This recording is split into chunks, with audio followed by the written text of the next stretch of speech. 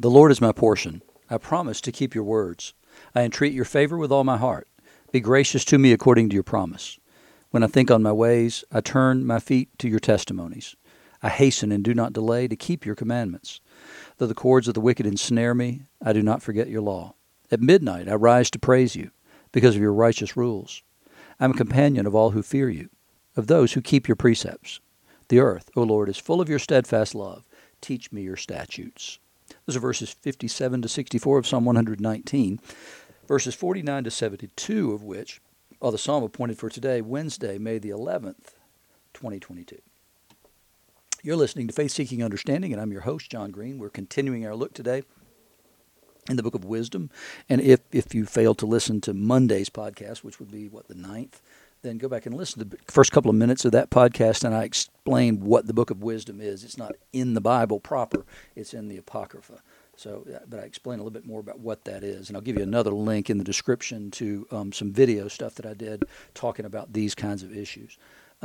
We're also in Luke's Gospel, continuing there in chapter 6, verses 27 to 38, and then also in Paul's letter to the church at Colossae, chapter 1, verse 24 through chapter 2, verse 7. So here we go with the Book of Wisdom. So what we've seen so far from the Book of Wisdom in the 3 days that we've been looking at it, the first day we got a worldly view, a world divorced from God, a world that doesn't have a God, and in which there's nothing like eternity, either before or after my existence. And I'm certainly not going to, I'm just going to die and pass away from the earth. And so that creates a certain kind of person. That worldview, that understanding of the world and your place in it is going to create a certain kind of person, right? Because they're going to have different values. That doesn't mean they're necessarily horrible values. However, in the case that was described in the first day, yes, they have horrible values because there's no check on their behavior, because there's no ultimate accountability for how you live in this life. And so you grab all the gusto you can get. And then that's to be contrasted with those of us who believe in an eternity, and our values should be different, our priorities should be different. And so here what we're going to see is the contrast between the two once again played out. The way that the people who don't believe in God and who don't believe that there's anything like an afterlife see and understand the world around them is different from those who believe in the afterlife and who believe that actually that's eternity and this is just passing away. Even though it's important the way that we live in this life, because God only gives it to us one time, and we're here to make Him known. Period. We're to glorify God and to enjoy Him forever, publicly. So here we go with today's reading. The righteous man who has died will condemn the ungodly who are living. And youth that's quickly perfected will condemn the prolonged old age of the unrighteous man. In other words, those who are godly have a different sort of wisdom. And ultimately, Paul says things like, that don't you know that you'll judge the angels? And so it's the same thing that we have a different wisdom and a different understanding, even though it may not look like it in this life, that ultimately we are those who can get a perspective on things and therefore be able to judge. So when I hear pundits and politicians say things like being on the right side of history, it's like you don't understand. The right side of history is God's side of history. You don't write the final chapter. He's already written it. And it doesn't align necessarily with what you think it's going to be. Just because the world's moving in a specific direction doesn't mean it's the right one. And ultimately, there's a judge who determines that, and it ain't you. So he said, they will see the end of the wise men and will not understand what the Lord purposed for him. This is the world looking at a wise person. A truly wise person is one whose wisdom comes from God. And they won't understand what the Lord purposed for him and for what he kept him safe. They'll see and will have contempt for him. And this is what Jesus said yesterday in the Beatitudes when he said, blessed are they when you're reviled and persecuted for my name's sake. So they will see and have contempt for him, but the Lord will laugh them, the unrighteous, to scorn. After this, they'll become dishonored corpses and an outrage among the dead forever. In other words, the end of you is not what you believe to be history. That if you don't follow him, you're going to be dishonored among corpses, among the dead forever. because he will dash them speechless to the ground and shake them from the foundations. They will be left utterly dry and barren, and they will suffer anguish, and the memory of them will perish. The converse would be the memory of the righteous will not perish because we have everlasting life. They will come with dread when their sins are reckoned up. In other words, they'll have fear before the Lord, and they'll have reason to be because they don't have a defense. What is your defense? Jesus. Jesus' blood and his righteousness, the cross of Christ. That's our defense. So we don't have to fear because we know his sacrifice was acceptable to God, and we know that because of the resurrection. Then the righteous man will stand with great confidence in the presence of those who have afflicted him and those who make light of his labors. So those who said you're on the wrong side of history, if you believe in righteousness as defined by God, he says, you'll get the last laugh. When they see him, they'll be shaken with dreadful fear. When they see God, they'll be shaken with dreadful fear, and they'll be amazed at ours, unexpected salvation. They will speak to one another in repentance, and in anguish of spirit they'll groan and say, this is the man whom we once held in derision and made a byword of reproach. We fools. Ultimately, the God of history is the judge of history. And we thought we were wise. Now we see. And we were fools, and we are fools. We thought that his life was madness, and that his end was without honor. Why has he been numbered among the sons of God, and why is his lot among the saints? You could say the same thing about Jesus, right? So those who persecuted him, those who put him to death, those who never repented of their sins, those who never accepted him as their Savior, that's exactly what they're going to say. Oh, my goodness. Oh, my goodness. They thought they were the authors of history. They thought they were the ones on the right side of history. Resurrection says, nope.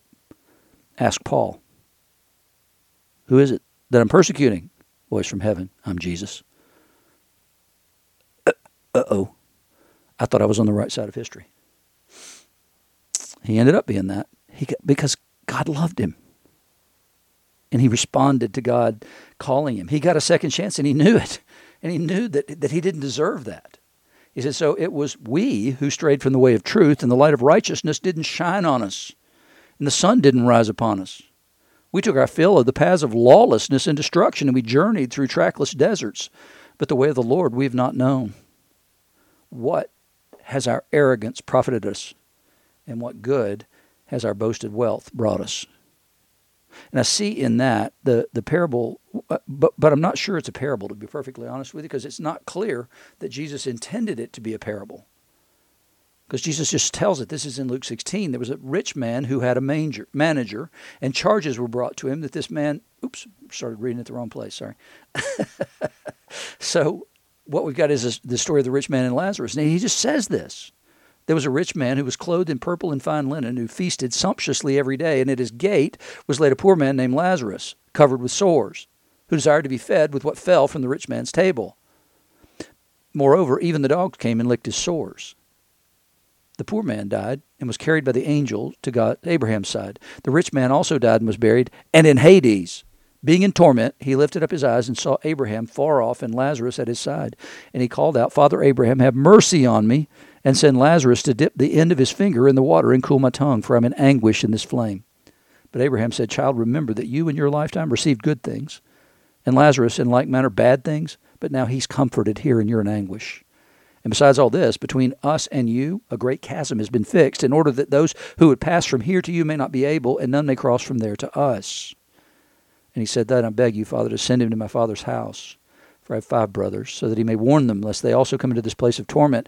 But Abraham said, they have Moses and the prophets, let him hear them. And he said, no, Father Abraham, but if someone goes to them from the dead, they'll repent. He said to him, if they don't hear Moses and the prophets, neither will they be convinced if someone should rise from the dead. So Jesus is that parable has everything in the world to do with the Beatitudes that we read yesterday. Blessed are you who hunger now. Blessed are you who weep now.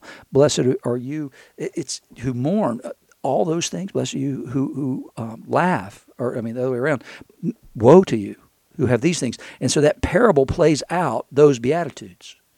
It makes it perfectly clear. And here, what it is it's the same story. These people later are the rich man. And they see the poor man, Lazarus, the one they persecuted, the one they make fun of. They see him in glory. And they say, well, we didn't know what the heck we were talking about. We got it all wrong. We didn't see it from the right perspective. And that guy did. It's important that we have the right perspective. It's important we live for that glory, not the glory of earth. Because this stuff passes away, and we'll get a new heaven and a new earth, and that one will be restored and right. It's important that we get that right. Because if we get it wrong, then we're literally going to be on the wrong side of history. In the gospel today, Jesus continues to teach after he's come down the mountain. He's taught the Beatitudes, and now he's going to continue in the same way that he did in Matthew. But in Matthew, it's a little more direct, because in Matthew, he'll say, he'll apply these things directly to the Ten Commandments, to some of the Ten Commandments. When he finishes this teaching, he's going to say, you've heard it said that, but I tell you this. And he raises the bar. You've heard it said, don't murder, but I'm telling you, don't hate, because if you hate your brother, then you're a murderer. You've heard it said, don't commit adultery, but I'm telling you this, don't lust after a woman, because if you do, you've already committed adultery. So here in Luke, he does it a little differently, but it's the same message. He said, I say to you who hear. So in the other, he says, you've heard it said, but I say. And here he just says, but I say to you who hear. I'm saying to all of you, but if you hear, you're understanding. He says, love your enemies. Do good to those who hate you. Bless those who curse you. Pray for those who abuse you. So love your enemies is the big overarching idea. And then those next three things, do good to those who hate you. Bless those who curse you. And pray for those who abuse you. That's the carrying out of that. So you got the big idea and then how to do it. So don't love your enemies just by thinking nice things about them. No, he says, do good to those who hate you. Bless those who curse you. And pray for those who abuse you. Nope, loving is active. It's not just a nice thought. It's just not. It's more than just not hating them. To one who strikes you on the cheek, offer the other. And from one who takes away your cloak, don't withhold your tunic either. So if somebody comes up to you and says, give me that coat. He said, don't just give them your coat. Give them the tunic. Stand there naked if you have to. Do more than they've demanded of you in unrighteousness. And they'll think you're a madman. But I'm telling you, your reward's great in the kingdom of heaven if you do these things. He says, give to everyone who begs from you. Everyone, he says. Don't examine their motives, just give. I hate that. Because I don't want to give to everybody. I want to look and say, well, you could be doing better if you didn't do that. When I was in Rwanda in 2000, I asked my driver, I said, Fred, I want you to do me a favor. I want you to tell me when I should give to somebody. My basic stance is going to be not to give to those who beg. So you tell me who it's right to give to. The problem was that the opposition, those who had committed the genocide, were still there. And what they did was they had captured these children. They would send them into towns and villages, and they would then beg for money. But they weren't, and then they'd come pick them up in the evening. And they would take the money and use it for evil purposes. So he says, give to everyone who begs from you. And Fred said, don't give to anybody. And you could see sometimes, he said, if it's an able-bodied person, don't give him money. If it's a street person, then don't give them money either. He didn't want me to give any money to anybody. And I did make a mistake one time. I thought I was giving somebody 500 Rwandan francs, which would have been about $1. And I gave the kid, I just kind of slipped him the money without really paying close enough attention because, well, that's how I am. So I thought I was giving him 500 and I gave him 5,000, so about 10 times what I thought I was giving him. And then he got beaten up by the other kids because I gave him too much money. So we got to be careful about how we give. So I don't intend to make that a general principle. So give to everyone who begs from you, and from whom who takes your goods, don't demand them back. And as you wish that others would do to you, do the same to them. If you love those who love you, what benefits that to you? For even sinners love those who love them. I mean, you're supposed to be a special, distinct, and different people. If you do these things, you're just like them. You're still not seeing it from a heavenly perspective. You're still not seeing that what you're supposed to do is say, I live in a different kingdom with different values. He said, if you do good to those who do good to you, what benefit is that to you? Even sinners do the same. I mean, this is easy stuff, right? I mean, anybody would do what you're doing. If you lend to those from whom you expect to receive, what credit is that to you? Even sinners lend to sinners to get back the same amount. But love your enemies, do good, and lend, expecting nothing in return. And your reward will be great, and you'll be sons of the Most High. For he's the kind to the ungrateful and evil. Don't I know it? I'm not in the kingdom if he's not kind to the ungrateful and evil. Be merciful, even as your Father is merciful. I mean, that's the thing, we have to see ourselves rightly in order to get this right. You know, I'm not a righteous person. Jesus is the only one who's righteous. He's the only one who's good. I have to see myself as the other guy. And then I can react appropriately. Judge not, and you'll not be judged. In other words, withhold that judgment. And I've certainly made that mistake on my own. And I can remember a call that I had when I was with Amazon, and I was talking to a lady who had been flagged as a concessions abuser. And I happened to notice that this pattern of concessions abuse started at a particular time. She'd been a long-time customer, but then suddenly everything changed. While we were talking, she mentioned that she was on her way to the doctor. And I don't remember exactly what happened, but we got cut off somehow, and I just felt like I needed to call her back. I didn't have to. If we got cut off, I didn't have any obligation to call her back. I could just move on with my life. But I called her back, and we began to speak, and then she began to explain a little bit more about this going to the doctor thing and her concern about it. And as we talked and I asked some questions, what I found was that her husband had died, and that she had not known how to navigate life after that. And she'd become bitter and angry, and that she was afraid. She was afraid of being alone. And it was really hard for her to be alone. And she was sick at the same time. And so she had all kinds of fear in her life. Her life had spun completely out of control. And I said, when did he get sick? And when did he die? And then I looked at the concession pattern. And what I saw was that those two things happened at the same time. She began to demand more and more concessions from Amazon at exactly the same time that her husband got sick. It was all fear. I could have judged her as a concessions abuser, and sure enough, that would have qualified. Her pattern would have. But the reality was there was a reason for it. If I judged her as a concessions abuser and I had only reacted to her as a concessions abuser, I would have been defensive and I wouldn't have done anything to help her. And then when I saw the pattern, because she explained it to me, she didn't explain her concessions abuse, she just gave me a timeline, and I could see that those two things coincided. I would have misjudged this person as a concessions abuser when actually it was just somebody, it was a human being who was afraid, who had gone through an incredibly difficult time and still was. So that's what I see about judge not that you be not judged. I can't know enough to judge you. Condemn not, and you'll not be condemned. I can judge your actions, by the way. It's perfectly all right for me to judge your actions. I'm intended to do that. Condemn not, and you'll not be condemned. Forgive, and you'll be forgiven. I mean, C.S. Lewis says that he realized that how he could love the sinner and not the sin. He said he thought that was trite until he realized he did it all the time. He loved himself in spite of the fact that he was a sinner. He says, forgiven you'll be forgiven, given it'll be given to you. Good measure, pressed down and shaken together, running over, will be put into your lap. For with the measure you use, it'll be measured back to you. In other words, at the end of this, I'm suddenly encouraged to give in order that I would receive. And then we make it into a principle, and it's a theological principle, and it's preached in a lot of churches, and it's a lie. Because what it does is it encourages me to give because of what it will do for me. And so my motives are changed. And Lewis had something to say about that too. He says, aim at heaven and you'll get earth thrown in. Aim at earth and you'll get neither. And that's a reality. We have to keep those things separate. We have to not give in order that we receive, because what we receive may not be like kind. What we get may be just the presence and the love of Christ. We expect, the reward will look like what I've done. And it's the same thing when Jesus says, seek first the kingdom of God and his righteousness, and all these things will be added unto you. And so now we've got a prosperity gospel. But that's not what Jesus says. He didn't promise like kind.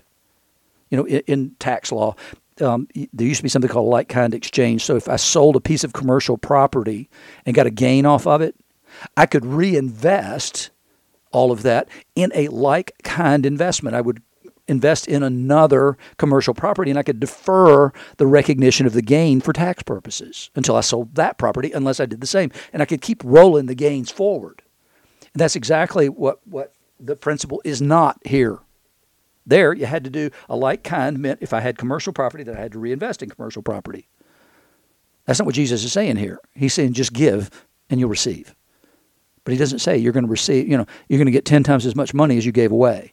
So in the epistle today, and I realize this is going long today, but there's a lot in it. He says, now I rejoice in my sufferings for your sake. Oh, wait. Did I sign up for suffering?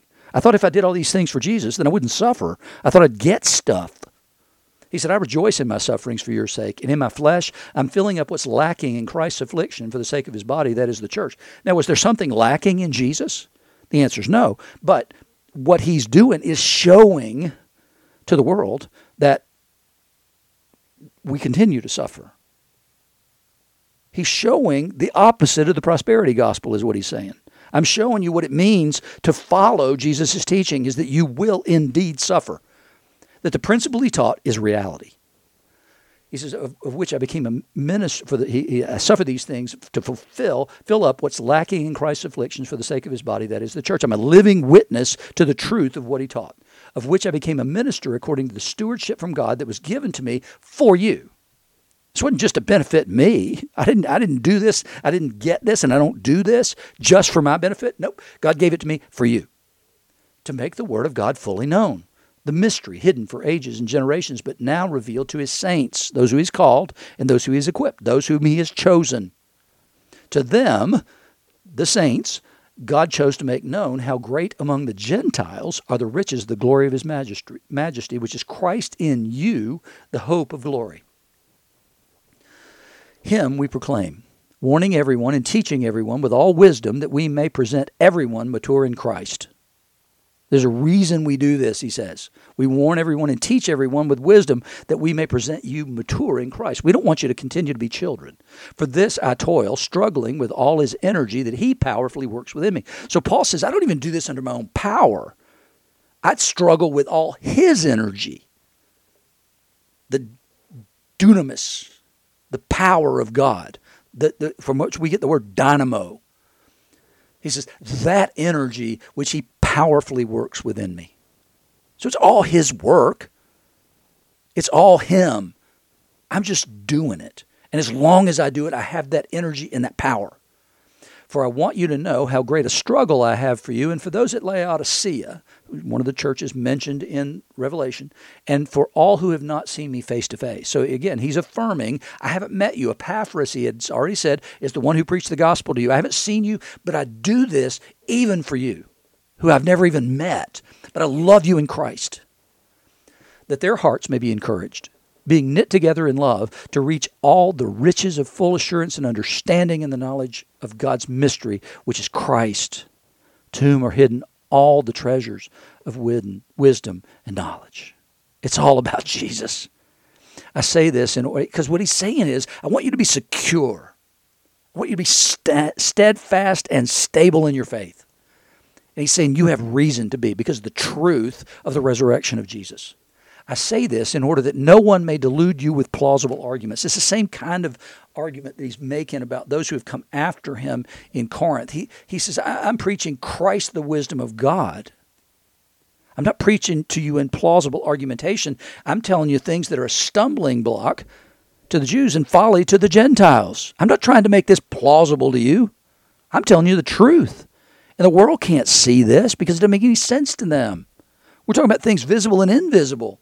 And the world doesn't believe in the invisible. They don't believe in the resurrection of Jesus. They don't believe he's ascended to the right hand of the Father. They don't believe he's coming again in glory to judge the living and the dead. They don't believe any of that.